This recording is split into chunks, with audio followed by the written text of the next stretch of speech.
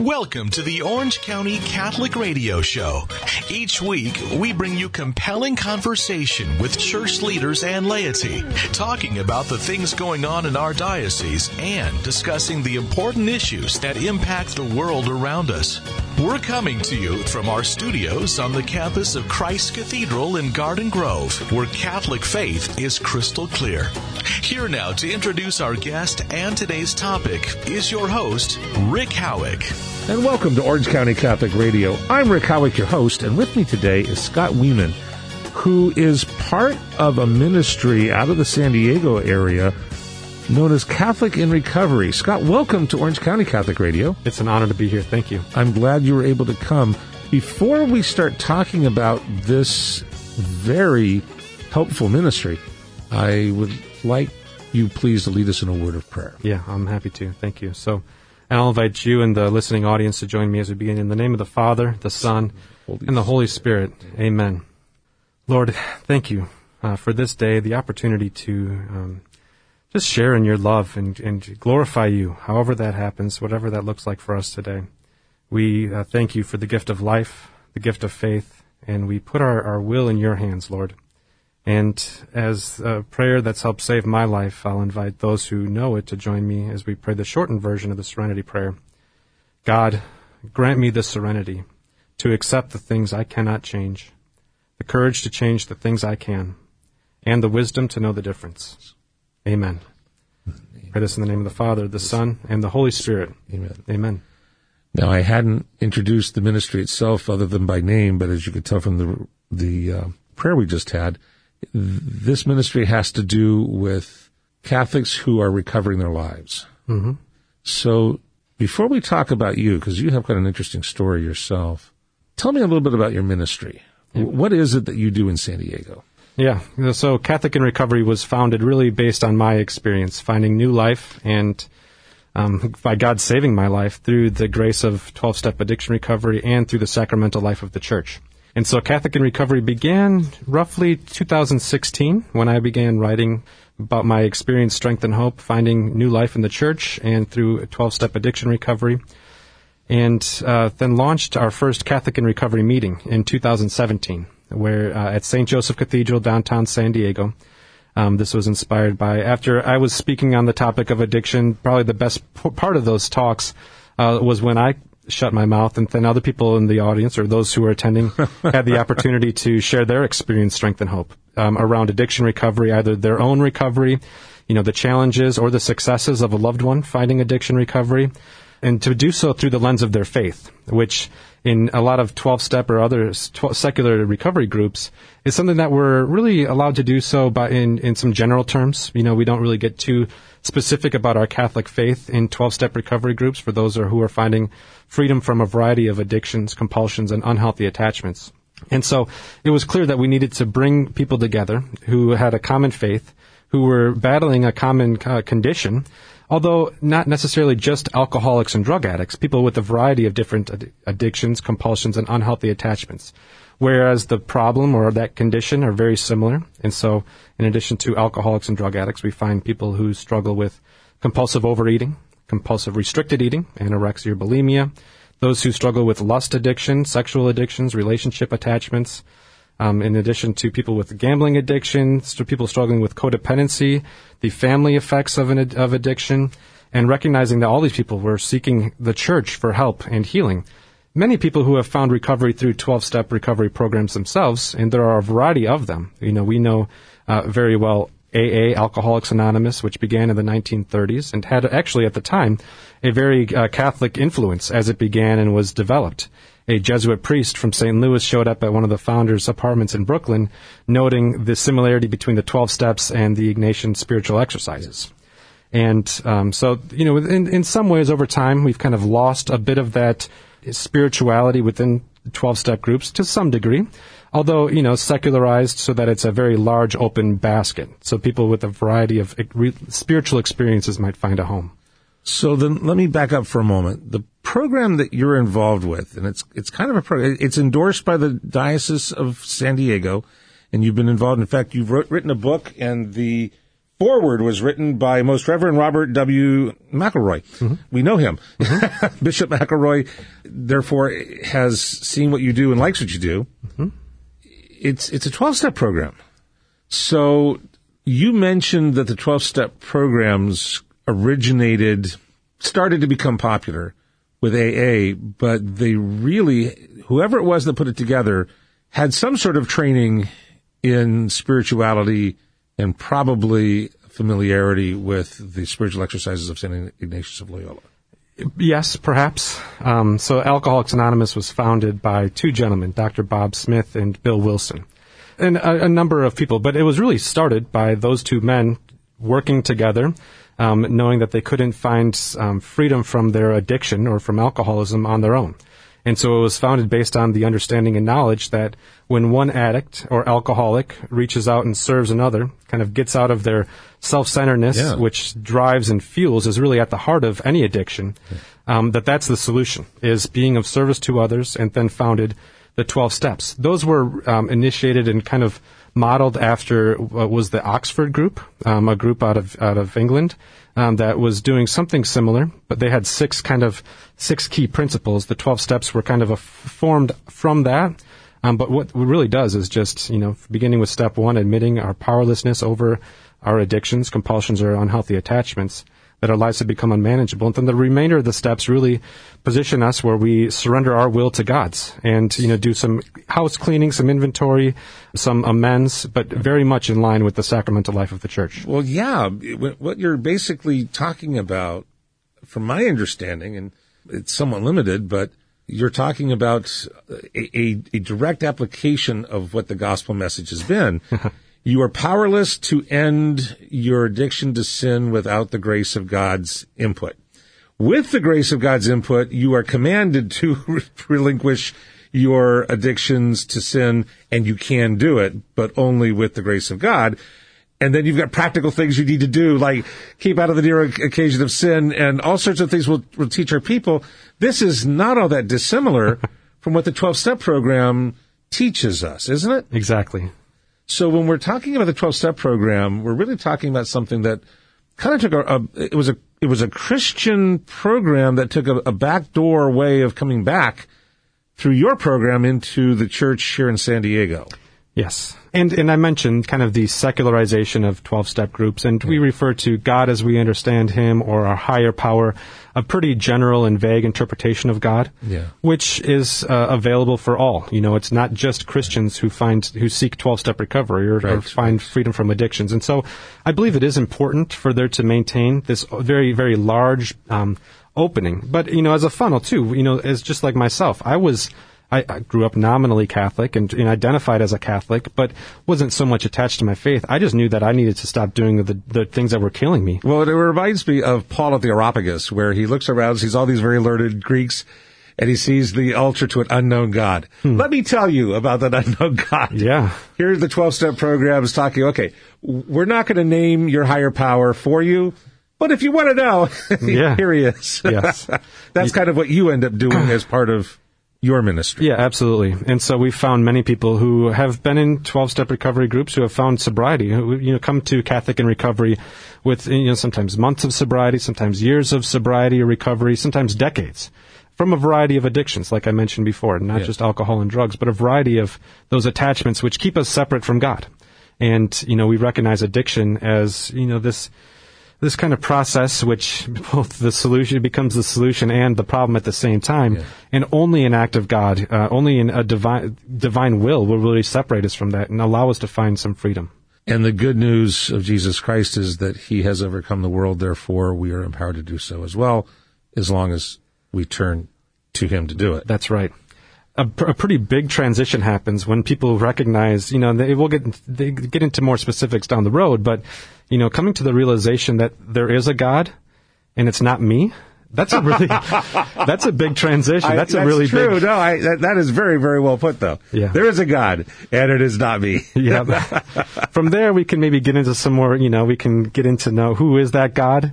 But at least by recognizing that it's not me, opens me up to recognize that there might be some other way, some other path for me, rather than me continuing to dig my heels in.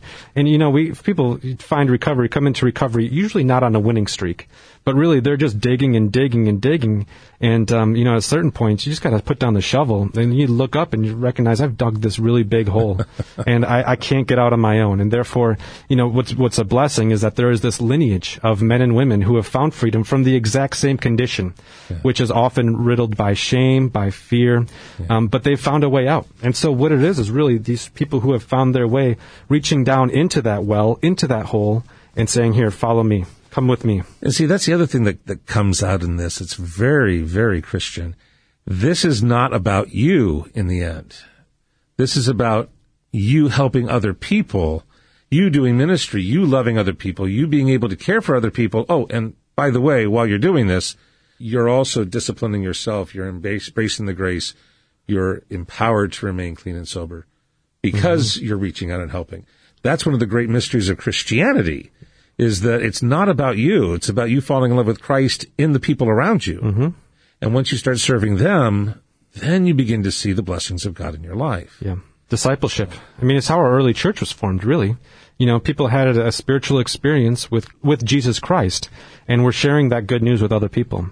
It's not dissimilar too much from how 12-step recovery was founded, whereas, one man or woman who have found the answer by self-sacrifice and service to others, really, and surrendering their will to God's, just sharing that with another person. And so you see this beautiful line of discipleship found in 12-step recovery groups. And those who have found sobriety and commit themselves to be of service to others are great, I would say, spreaders of the gospel. So I go back to that analogy again. It really is about sin and redemption. But in this case, we're calling it addiction to something that's negative. And because there is one addiction that's not negative that we're all encouraged to have, that you're nodding your head. And that's to, of course, Jesus Christ. There's no way to be addicted in a negative way to God. You can be addicted to things that have to do with God. That's a whole other issue. Yeah. But that's the only addiction that is. Everything else stands in the way. Yeah. And as we become attached to that, it becomes more and more difficult until you can't break that without Christ. That's right. That's a practical thing to do. Yeah. And if you look at someone's life who's struggling with an addiction or a compulsion or an unhealthy attachment to something not of God, you'll see this really disordered, idolization. It's really idolatry. Whereas seemingly the most important, and I know this for a fact because I've been through it. I loved alcohol and drugs, and my actions showed that I love alcohol and drugs more than any person, more than Jesus, more than the gift of life. My goodness, he's a drug addict. Okay. Yeah. Recovering. We'll come back and talk about that. Absolutely. In a couple moments. But you found out personally that this works. Yeah. One day at a time. It's working today. It worked yesterday. And, my connection with others by sharing, vulnerably what's going on. And I've, a new set of tools today. Previously, before I came into addiction recovery, all I knew to deal with my problems was to hide from them, run away. And I did that by, using drugs, alcohol, pornography, and lust, compulsively eating, gambling, you name it. I am an addict of all sorts. And that doesn't fill me. That only leaves me wanting more. And so this attachment to Jesus Christ does not. It is fulfilling. It does fulfill me. And by finding some meaning, by using my experience, which I was ashamed of for so long, but being able to turn that into an opportunity to connect with others who are going through something similar and provide them hope, keeps me sober. Wow. We are talking with Scott Weeman, who is the person in charge of the Ministry of Catholic in Recovery out of the Diocese of San Diego. And it's not limited to the Diocese of San Diego. We're going to come back and talk about that. You're listening to Orange County Catholic Radio. I'm Rick Howick, your host. And when we come back, we will talk about this ministry of Scott's.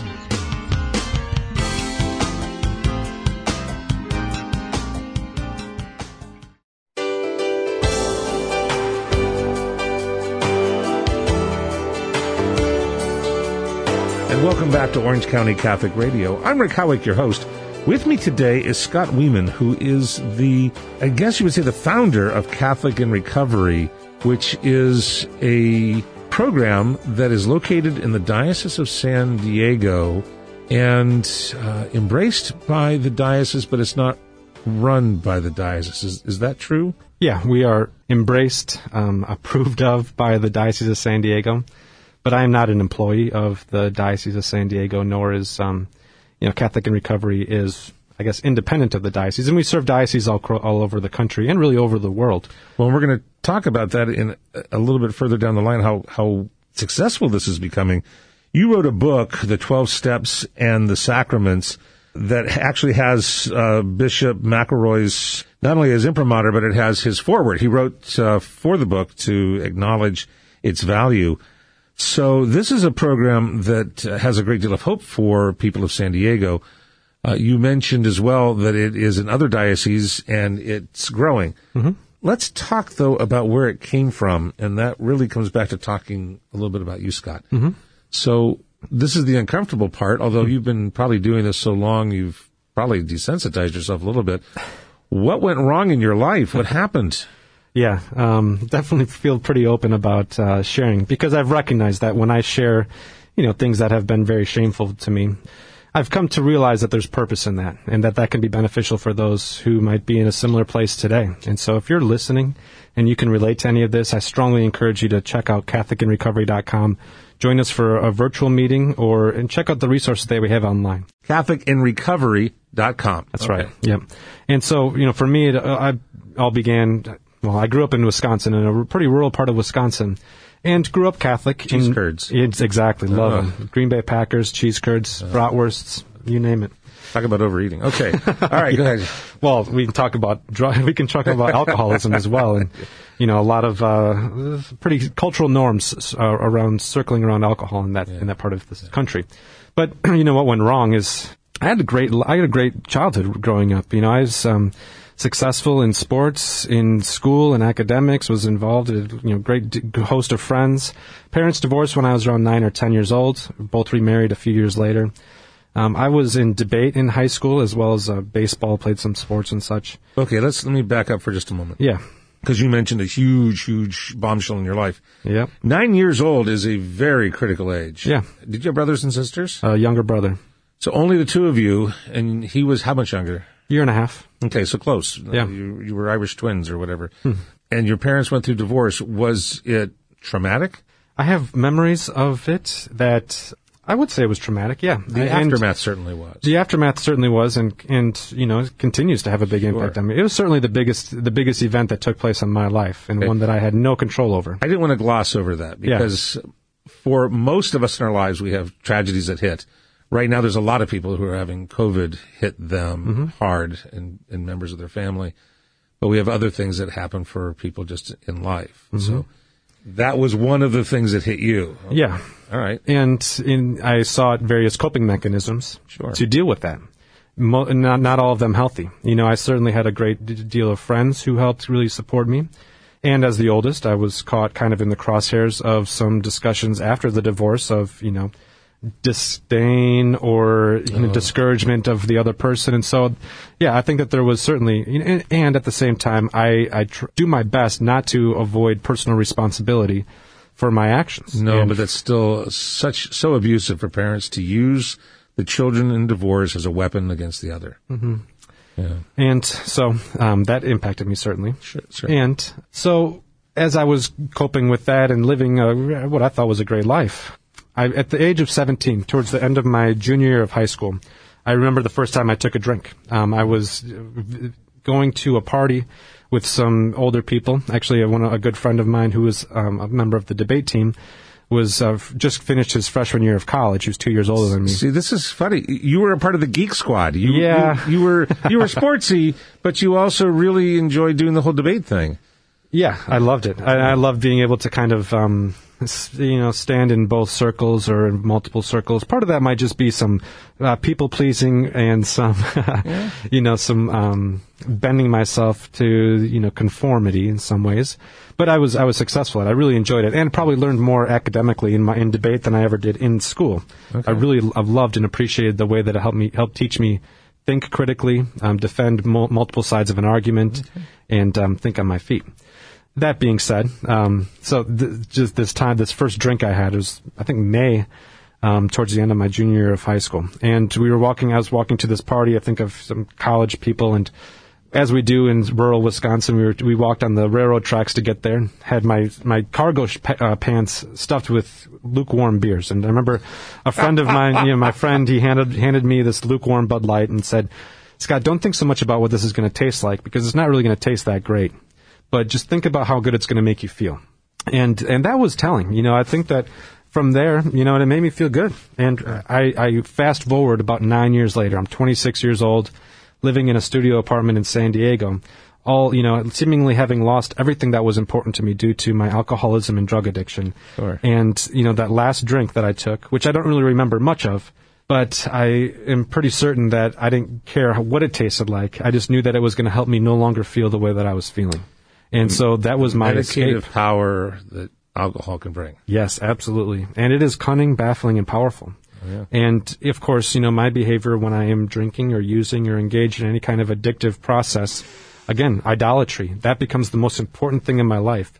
And so then everything in my life becomes centered around that, which means that my relationships, which, with my family, with my friends, with those people close to me, oftentimes takes a back seat, or I can become really manipulative, deceitful, and dishonest in order to maintain the presence of my addiction. I want to stay with your story itself, because you kind of leapt from 17 years old to 26 years old. Yep. What happened in between? I understand you had some real promising, you had a scholarship that was given to you, but things didn't work out so well. Mm-hmm. I earned a debate scholarship to a school in downtown New York, Pace University, which was a big transition from small town of 2,000 people and to, big city. And I, was the grid system. Wow. Yeah. So that was a shock to me. It was different. And I had this confidence that anything, I could do anything. And recognized too that, my life was centering around, I was hanging around the people who were out using drugs and alcohol and kind of, breaking the rules a little bit. My roommate actually in my dorm was making fake IDs and selling them to all people on campus and then in other campuses. And it was madness and insanity from the start. I kind of got in this group I began selling marijuana out of my dorm room. Thankfully never got caught. Although had I gotten caught, it maybe would have set me on a trajectory towards, correction a little bit sooner. So I can't say that that's not a good thing, but it was just, I had set aside the things that were once important to me, my academic achievement, my relationships with my family and friends back home, and really began just, pursuing pleasure as much as I possibly could, and seeking it through alcohol, through drugs, through relationships with women. And meanwhile, I was just, there was a reality that I was running from that was clearly, if you keep this up, you're going to lose everything.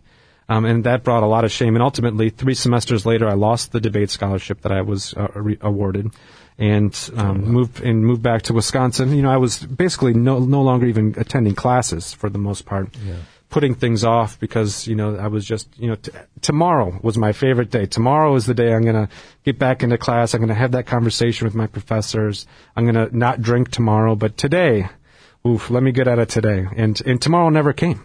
It was always this cycle of just disconnection from the world, really.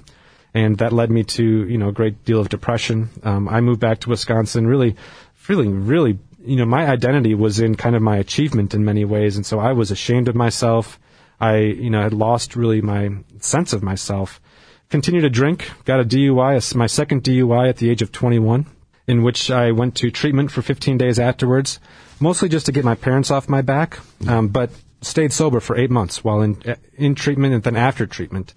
Although at that time I was 21 years old, kind of telling myself I'm too young to be an alcoholic, to make these changes. I was, of course, making comparisons between myself and my peers who were at that time finishing college, kind of going on and drinking like people do in college. But, they were able to put it away, get back into the books, whereas I was not. There was clearly a difference, but I wasn't willing to admit that I was an alcoholic, really. And so 8 months after this stint in rehab, and by just white-knuckling it, really, I began to drink again, which then began smoking marijuana, using some harder drugs, engaging in all sorts of different addictive, compulsive behavior. Meanwhile, began dating a girl who, from my hometown, was from a really great Catholic family. And I really wanted what she had. I wasn't willing to do any of the stuff that she did, right, but I wanted kind of that, that wholesome family, the family that prays together. Yeah. And so thought that maybe by osmosis I might kind of receive all the goodness that her and her family were bringing. Of course, as I began drinking, also kind of alienated her. There was a lot of dishonesty. I was caught in many lies. She went along with it until she no longer did. Yeah. And that, over a couple of years, we're kind of on and off. We moved from central Wisconsin to San Diego in 2010, the summer of 2010. And even before, right before that, she caught me, kind of with some smoking marijuana, and I told her that I hadn't been, and that was the night before we left to take this trip across the country. We were driving cars separately, and I remember, I don't remember if I was in front of her, but just knowing that she was in a car behind me or right in front of me, asking herself, why am I moving across the country with this guy? And so that transition, this geographical changes that we make, much like changing seats on the Titanic, hoping you're not going to go down with the ship, I need to change myself, not my surroundings. And, over the course of the next year, my addiction was exposed more and more. In that summer of 2011, she really caught me and just pulled the plug and did what she had to do for herself. She was done. Exactly. She was done. And probably did the best thing. Her putting up a boundary and saying, I'm done, was probably the best thing that anyone's ever done for me. I hope everyone who's listening hears that. Yes. Because you even mentioned it earlier when you were saying you were selling marijuana out of your dorm room for a while, which may not sound like that big a deal, especially in an era today when marijuana is legal across the country pretty much. But it still was illegal then, and had you been caught, as you just said, you would have been forced to confront your problem sooner. Mm-hmm. And at least your girlfriend, who was long-suffering, put up with you, wasn't doing you any favors while she was long-suffering, and her putting her foot down and saying, enough. Yeah. Kind of the band Perry saying, I'm so done. And that's that people have a really hard time with that, with setting that boundary, whether it's a family member or a friend, a spouse, a loved one, a boyfriend or a girlfriend. Again, that's really important that, that boundaries are held. It can be painful at the moment, but again, was the most important thing or the best thing that anyone's ever done for me. We're going to stop here for a moment right in the middle of the most important part of your story. Cliffhangers. When we come back, I want to hear what happened that got you to get into a recovery that really worked and not one that just simply prolonged the agony. We're talking with Scott Weeman, who has founded an organization in the Diocese of San Diego, Catholic in Recovery. And when we come back, we're going to hear more of his story and how you can either become involved with this or help someone else become involved with this. We'll be right back.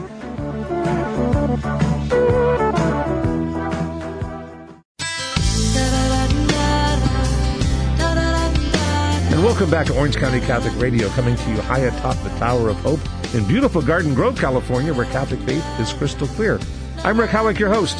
And this program normally focuses on the Diocese of Orange exclusively for most of what it does, but we broadcast throughout all of Southern California, and we have our partners, of course, are the other dioceses in the Archdiocese of Los Angeles.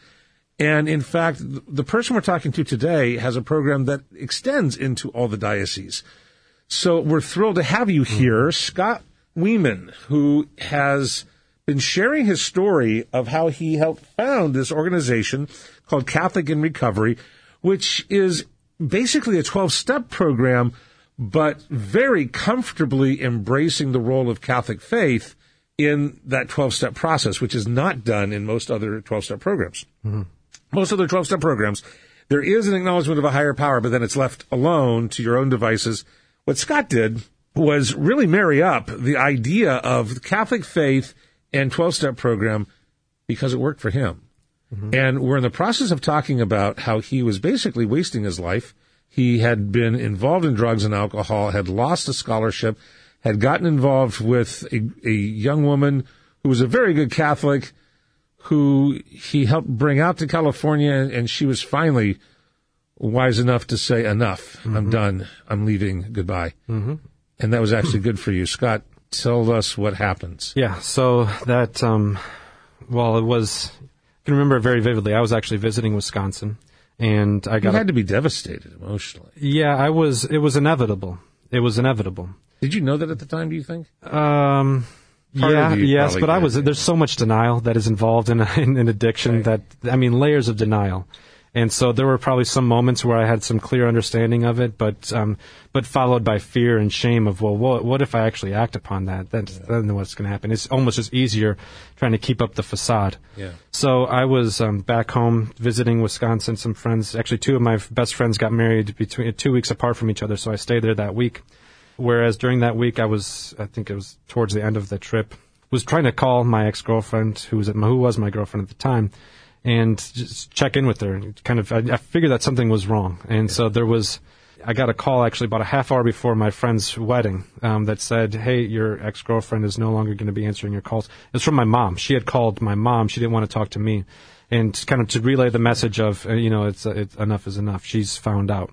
And what she found out was that I had been lying to her. I was lying to her about how much I was drinking and using drugs, that I had been unfaithful to her, that, I had quit my job that I didn't tell her about 2 months prior. Wow. So I was keeping up all this facade, these lies that was inevitably going to, the truth was going to be exposed. Sure. And so I think that there's always this little bit of relief within us when we're kind of caught. Yeah. And that's, of course, there's denial, and we fight it at first. But it's finally over. But I went another, I was kind of, she broke up with me. That's a little premature to say it that way, but... Yeah. So it was a month and a half where the corner's been turned, I think, is what you could almost say. Yeah, we get ready. I isolated for the next month and a half in alcohol and drugs in my little studio apartment that... was just scared. And I was still trying to do anything that I could to manipulate the situation to get her back in my life. Sure. And so we had a very codependent relationship where we really needed each other in some ways. And so I was editing some of her papers. She was in a master's program to become a therapist. And I was editing some of her papers for grammar and things. And so we had this maintained relationship. And she said, hey, can you edit one of my papers? I'm going to go for a run. And if you can have it back to me within an hour or so, that would be great. And so this was like a month and a half after, she had broken up with me. And I, of course, before I began working on that paper, I lit up a joint and smoked it and, got high before looking at, opening up my computer. And she stopped by on her run that day by my little studio apartment, opened the door, smelled the marijuana, looked me in my eyes and said, Scott, you are absolutely hopeless. You're never going to change. And that hit me. I felt that. I knew I wasn't going to change. I couldn't change. I had no means of changing. So I, devastated, kind of just, that was like the nail in the coffin. There was no coming back from this. So the next day, of course, I probably used my... Let me stop you for a moment. Sure. Because you're talking about a liar who got caught. Mm-hmm. And liars will keep lying until they can't lie anymore. And only then, often anyway, only then are they empowered to begin to look at the truth. And that can make a huge difference in their life. Did that really impact you to have to finally come to grips with the fact you couldn't lie anymore? Yeah.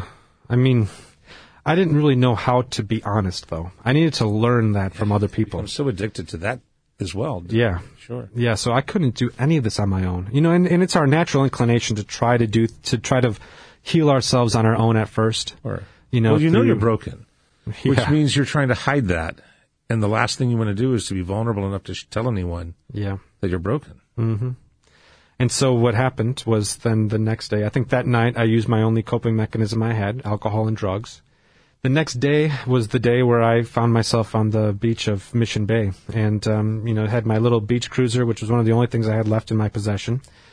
Rode it down to Mission Bay, pushed my bike through the heavy sand, kind of collapsed there, and pulled out my phone, which seemed to weigh about 500 pounds, and made some calls to some close friends that I grew up with who knew me really, really well, and my mom and my dad, and I told them exactly how bad things had gotten. 500 pounds. Yeah, exactly. It was so hard to make that call. And they, to tell them things that they already knew. Yeah. The only person that I had really effectively lied to or deceived was myself. Yeah. They were aware of the failed relationships, the lost scholarships, the many multiple attempts to get back at school, which never really materialized into anything. Sure. But also recognized that they couldn't do anything. And so until I came and reached out and said, I need help. And I told him, I don't know what the solution is. I've got this guy's number from an AA meeting that I attended a couple of months ago. And so I'm going to try to show up at an AA meeting tomorrow. I don't know what I need, but I need to stay in touch. And so I asked if I could reach out and with my close friends, because I didn't have anyone else keeping me accountable. I didn't even know how to be held accountable. Just asked if can I call you every day just for the foreseeable future, just let you know that hopefully I hadn't drank that day, nor did I drink the night before. And you don't have to answer it every time, just let it go to voicemail. And so I made those calls for the first probably 90 days of my sobriety, my recovery. Wow. And then the next day, I found myself in an AA meeting. Where people, and I remember very vividly that first meeting. And I had been to a few before, but, was mostly just doing it to look like I was doing something. You weren't actually engaging it. Yeah.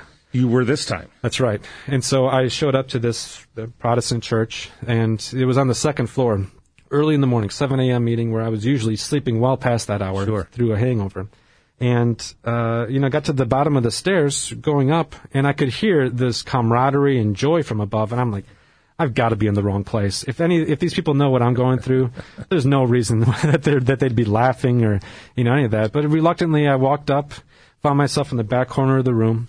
Don't really remember much from that meeting, other than the fact that I do remember being very victimized. I was the victim of my alcoholism. And it was apparent that those who were around, those who were in the meeting were not a victim of their alcoholism, but actually described and identified themselves as alcoholics, but not from this shameful place that I was coming from, but this place of victory.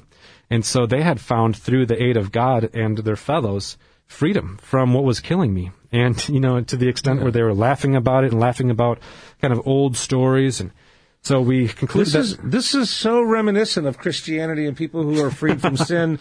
And celebrate the idea that, hey, I was lost, but now I'm found, and I'm thrilled. You want to hear about it. Exactly. Wow. Which is part of why it's become easier for me to share, these, what one might describe as kind of dark stories. But for me, it's just, this is my path to freedom. Yeah. And, if I can share it in a way that helps just one person find some identity or recognize that they're not alone, that's beneficial for me and for others. How long ago was that first AA meeting that you actually engaged? Yeah, that was on October 10th, 2011. Okay, so about 9 years. Yep. 8 years. And what was really important at the end of that meeting was, after we held hands and prayed the Our Father, which was one of the few prayers that I remembered from my childhood, as we, towards the middle of that prayer, a tear started coming down my eye as I just knew that I was in the right place. Yeah. And, what happened next was this gentleman from across the room, who probably would have been the last person that I voluntarily would have gone up to and speak to after the meeting, darted across, looked me in the eyes, and said, I know exactly how you feel. You don't ever have to drink again. And that man really took me under his wing, saved my life, and dedicated a lot of time. We would spend mornings together after the morning meetings at coffee shops, and just sharing about what was going on in my life, the freedom that he had found. He encouraged me to find my local Bible study and get into the church, so that I might find some peers my age who were on a similar kind of spiritual journey. Yeah. And we were working through the big book of Alcoholics Anonymous. Next to it was the Bible, of course. Yeah. And, he would hold up the Bible and say, this book is for people who don't want to go to hell. And then he would hold up the big book of Alcoholics Anonymous and say, this book is for people who have been there and have no intention of ever going back. Back to hell. And we're cross-referencing the two and, seeing, he's really sharing with me, showing me the similarities between, this faith that I would grow into and, the 12 steps that I was beginning to undertake. And one day at a time, not drinking, which for the first couple of days and weeks seemed impossible. But over time, the obsession to drink was lifted. And that is a miracle that only God could have made happen. So, years and months and years go by. The ex-girlfriend, I should note, never comes back. She wasn't all that impressed that I tried to look like a good Catholic boy. Well, let me stop for that one. My limited psychology background, just enough to get myself into trouble. Most people in codependent relationships, when the issue that created the codependency is gone, the relationship has nothing to really bear it up other than a lot of things that were superficial. Not always, but that often can be the case. I presume there was some of that that probably went on there. She was engaged in your addiction and didn't realize it. Yeah. She was probably what we would call an enabler. Sure. Yeah. And that's not her fault. It's just that's what happens. Yeah, and she found her own recovery as well. She did what she had to do for herself. Yeah. That was independent of me or independent of anything that I was going to be doing. It's so blessed that you can see that. Yes. A lot of people, I'm sure it probably took you a while to see that. It did take me a while, yes. But then there was a transition that happened where I began kind of embracing my recovery and my identity as a Catholic, my spiritual walk on my own. And, of course, I wasn't alone. I had a great sponsor in recovery. I had a host of friends in the church and others along the way who walked with me, who helped shape my life in a way that I could have never done by myself. And so, we get back to, learning how to be honest. Yeah. I had to learn how to be honest and to do so in meetings where I was being very vulnerable and to recognize that, I don't have to try to control the emotional state of everyone around me and all these different really important lessons. But I couldn't learn any of those lessons without first setting aside the drink and the drugs. Were you perfect after that, or you're kind of half laughing? I won't go too much further then. But despite setbacks, this still kept you coming back to it rather than the alcohol. Yeah. So, and that's something important for people to hear. This is like going to confession every 2 weeks. People go to confession. I keep confessing the same sins over and over again. Yes, and thank God you're coming back. Mm-hmm. Because it's the confession that's bringing you back here because you want to come back to God.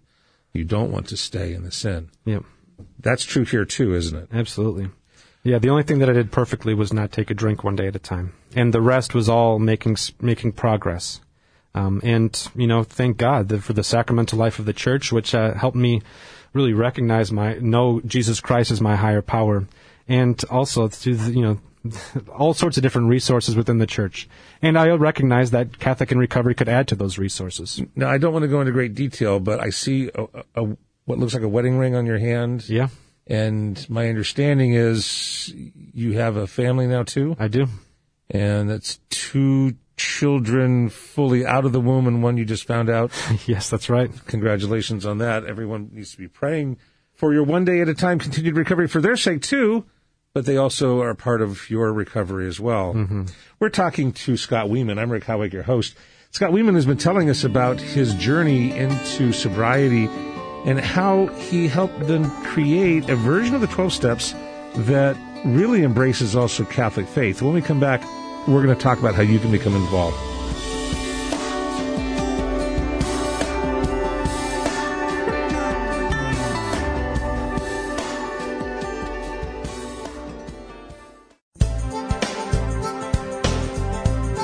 Welcome back to Orange County Catholic Radio.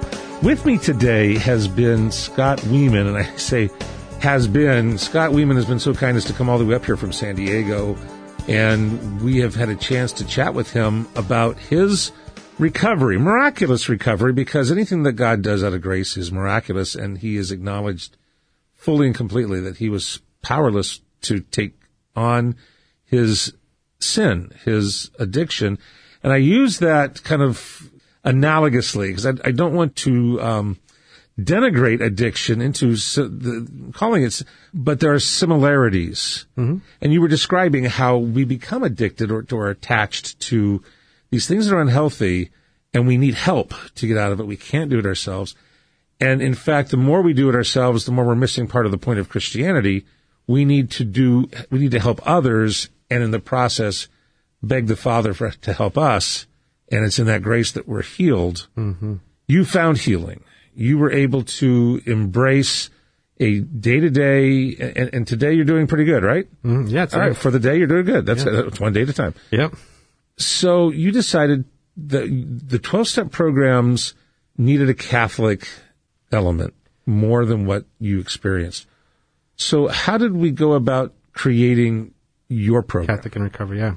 So a couple of years into my recovery journey and, my participation in the church, I found myself a little envious of those who were making the adult decision to become Catholic and going formally through the RCIA program, recognizing that I kind of went just through the motions as a kid and, received all my sacraments growing up.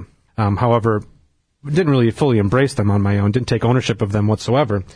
But then I recognized that as I was working through the 12 steps and really embracing these tenets of my faith, which were much in line with my faith of my, Catholic faith and the 12-step recovery program. In the 12 steps, we use some general language and aren't as specific. But I recognized that I was really kind of embracing my faith myself by working through the 12 steps, noting the important overlap between admitting powerlessness and need for a Savior, sure, and what happens at our baptism, and really embracing that identity of being marked by God, being sealed by God through our baptism. Yeah. And not only that, but that we are, baptized not only into Christ's life, but also into his death. And so yes, we must die really to ourselves in order to embrace the new life that's made available to us through addiction recovery. And then working through a very thorough moral inventory in step 4, and then sharing that with another person in step 5, very similar to the way that we approach sacrament of reconciliation. But with the fullness of that sacrament, whereas in steps 6 and 7, we humbly ask God to remove whatever defects of character stand in the way of serving him and others. And then we make amends, much like a full penance in steps 8 and 9, making amends to those who we had harmed, except for when to do so would injure them or others. Right. Steps 10 and 11, much like our Eucharist, provide the daily bread for us to maintain our spiritual growth and progress one day at a time. And then in step 12, where we have a spiritual awakening, give back what we found, similar to the reception of the gifts of the Holy Spirit in our confirmation, we give back and really dedicate a life to service. And so we can only keep what we are willing to give away. And that's exactly how the lifeblood of recovery works. And so I began writing about my experience, strength, and hope around the topic of addiction, noting that there weren't a lot of Catholic resources available for those who were working a recovery program, although there were great overlap in the way that we were approaching the spiritual life and healing. And then began speaking in various forums, either publicly or in podcasts and radio and things like that. The best part, as I mentioned before, when I was speaking publicly, was when others had the chance to share through their faith. And people got really excited to be able to share about their faith and their addiction recovery at the same time. So in January 2017, we began our first Catholic in Recovery group at St. Joseph Cathedral, downtown San Diego. And that group still meets regularly. It's a beautiful church. Beautiful church. Yeah. And since then, we've added Catholic in Recovery meetings both locally here in Southern California and around the country. We've got about 35 different groups in Oregon, in California, in New Mexico, Nevada, throughout the Midwest, in Minnesota, Michigan, Ohio, Louisiana, New York. And for our full list of available meetings, you can check out CatholicInRecovery.com, where you can also inquire about getting a Catholic in Recovery fellowship started at your local parish. We recognize that people seek the church for healing, and in many instances, we've really delegated a lot of those healing resources to secular groups like Alcoholics Anonymous or others. That always bothered me, and it sounds like it bothered you as well. That why are you going to attend a Protestant church for recovery of an addiction that is unfortunately so common, and right now during COVID is becoming more and more pronounced. Yeah. When the whole recovery program, the 12 steps, are so geared toward Catholic faith, all it takes is a little acknowledgement and tweaking, which is what you've done. I'm looking at your book, which came out in 2017, The 12 Steps and the Sacraments. So this was put out by Ave Maria Press, which is very well known.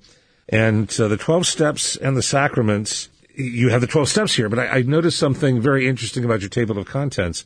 You've got your 12 steps are all listed here, and they're listed in language that sounds both 12-step-ish and sounds religious, but you've organized them into 4 parts. Steps 1, 2, and 3 come under baptism. Mm-hmm. Steps 4, 5, 6, 7, 8, and 9 come under reconciliation. We Catholics often call that confession. Steps 10 and 11 come under Eucharist, and step 12 is confirmation. Mm-hmm. Wow. So your whole book then is about the interspersion of Catholic faith in this 12-step program. That's right. Yep. And so I share my story, much of kind of what I've shared here today, as well as the story of many others, with a variety of different types of addictions, compulsions, and unhealthy attachments, and how they've blended 12-step recovery with the sacramental life of the Church to find healing, and, including a little bit of Catholic teaching in there, some wisdom from the saints and other spiritual writers, as well as, just the stories of others who, much like myself and perhaps many people who are listening, once suffered from a seemingly impossible condition to solve, and by the grace of God have found a miraculous freedom from that. Now, reading your book is probably a good thing. So the 12 Steps and the Sacraments, Scott Weeman, Weeman, through Ave Maria Press. That's good. Mm-hmm. But I think you're probably the first one to say it's not enough. Yeah. So if someone either has an addiction that they really want to start recovering from, mm-hmm. or they know someone who might benefit from inquiring into this process, mm-hmm. what would they do? If they're in the Diocese of San Diego, for example, what would they do? Yeah, well, unfortunately, right now, many of our meetings are not meeting in person. Right. They're meeting virtually. And so many local... That would make it hard for new members, wouldn't it? It can, but it can also provide a little bit... there's give and take. There's good and bad. There can be some different pieces of anonymity that people can maintain virtually. So not showing their computer screen. They don't have to really bring themselves in, per se. Now, there's good and bad to that, too. There is something about just taking the courage, because I see it all the time with people who are walking into their very first meeting. You can see on their face both, fear, an incredible amount of fear, this kind of, how did things ever get to this point? What am I doing here?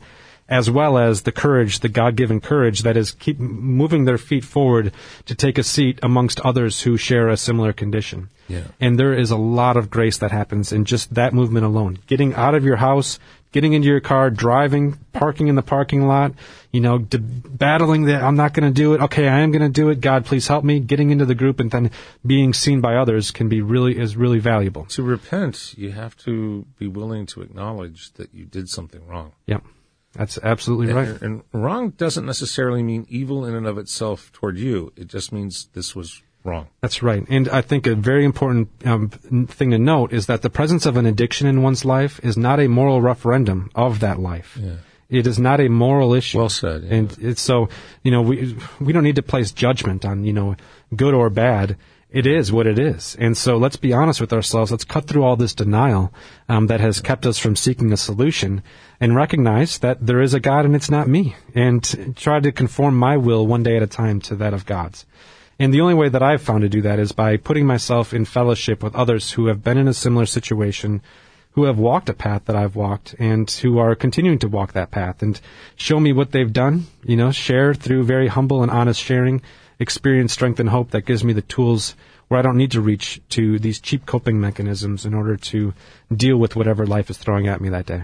Now, if someone wants to form a group in their parish, say here mm-hmm. in the Diocese of Orange or something yeah. like that, what would they need to do? Yeah, we've got on our website, there is the website again is CatholicInRecovery.com. Okay. You can go to find a meeting. We've got our full meeting directory available on that site, both local in-person meetings as well as virtual meetings. Okay. And we've got people from all over the world that attend our virtual meetings. Okay. We have every day, Monday through Sunday, a variety of meetings. Problem with Zoom bombing? You're not I haven't had any problems with that yet. yet. That's so good. We've got some security measures to keep that from happening. Okay. And family members, too. Oftentimes it's family members who reach out to us trying to find, what do I do with my loved one, my son, my husband, my daughter, my wife, my dad, my mom, my cousin, whoever it might be. I recognizing that they too are powerless over the addiction, and so we've got groups available for family members and friends of loved ones who struggle with an addiction. Those groups meet virtually on Wednesdays and Fridays, and there are a few family and friends groups throughout the country as well that people can find in person or local virtual groups. But our Catholic in Recovery meetings, we formatted similar to a 12-step group. However, we launch into open discussion by overlapping scripture from the upcoming Sunday's Mass readings with recovery principles and liturgical themes. Okay. And that just gives us a place to kind of really stay rooted in scripture, stay rooted in what's kind of going on in the liturgical calendar, while giving flexibility and freedom for people to share honestly and openly. So let me back up for a moment. You were a very promising young man who screwed up somewhere along the line with your first drink at 17, and it went downhill from there. So it's kind of hard to hold the young man in front of us responsible to that whole 17-year-old. I mean, who wants a 17-year-old to determine the rest of their life? But so much of it really is. Okay, beyond us now. Yeah. And you weren't able to recover until you got involved with the 12-step, which got you to acknowledge that this is beyond you. You need God's help. Mm-hmm. And so in response, as you've been healing, You help create a ministry now that reaches out to hundreds and thousands of other people throughout the world, really, but throughout San Diego and Southern California especially. Wow. Mm-hmm. Scott, what a wonderful ministry, and I'm so glad that you've been able to help share that with us today. God bless you on your recovery every day. Yeah, thank you. And God bless you on your family, especially as you have your new little one growing. Yes. Someday you can look back on this podcast and and say, oh, yeah, that's when you were still baking in the oven. Scott, if you would be so kind, especially for the people who are listening, who are struggling, would you please lead us in a word of prayer? Yes, absolutely. And so let us just recognize the presence of God with us right here where we are, wherever our 2 feet are planted. And let us begin in the name of the Father, the Son, and the Holy Spirit. Amen. Amen. Lord, you are good. You are the master of the universe, and you are our creator. And you've given us the gift of life. We might have spent time squandering that life, or, in our perception, not making the most of it. But each day is a new day, Lord, and you give us an opportunity to return to you, to repent, to set aside the things that keep us separate from you, and to come back to you. And you have arms wide open for us, Lord. So let us, as we're listening today, those of us, if we are struggling with some kind of an addiction or an attachment or a compulsion that we can't seem to get over ourselves, Lord, grant us the humility to seek another person, to seek others who might be able to guide us and show us the face of Christ. Lord, thank you so much for the journey you've put us on. If we are or aren't where we want to be, we are here in your hands. So guide us, direct us. We love you very much. Amen. Amen. In the name of the Father, and of the Son, and of the Holy Spirit. Amen. Amen. Wow. Scott Weeman, I want to thank you very much for coming in and for sharing with us such personal but important insights into recovery and for the ministry that you've been leading. You are listening to Orange County Catholic Radio. I'm Rick Howick, your host, and with me today has been Scott Weeman. He not only has a book out, The 12 Steps in the Sacraments, but he also is part of the ministry Catholic in Recovery, which is located out of San Diego, but is actually throughout Southern California and the world. If you would like to hear this podcast again, now that it's been broadcast, you can go to occatholic.com, and you can go to the radio tab and download this podcast along with all the other podcasts that are there under our flagship radio program. I'm Rick Howick, your host, and we will see you again next week.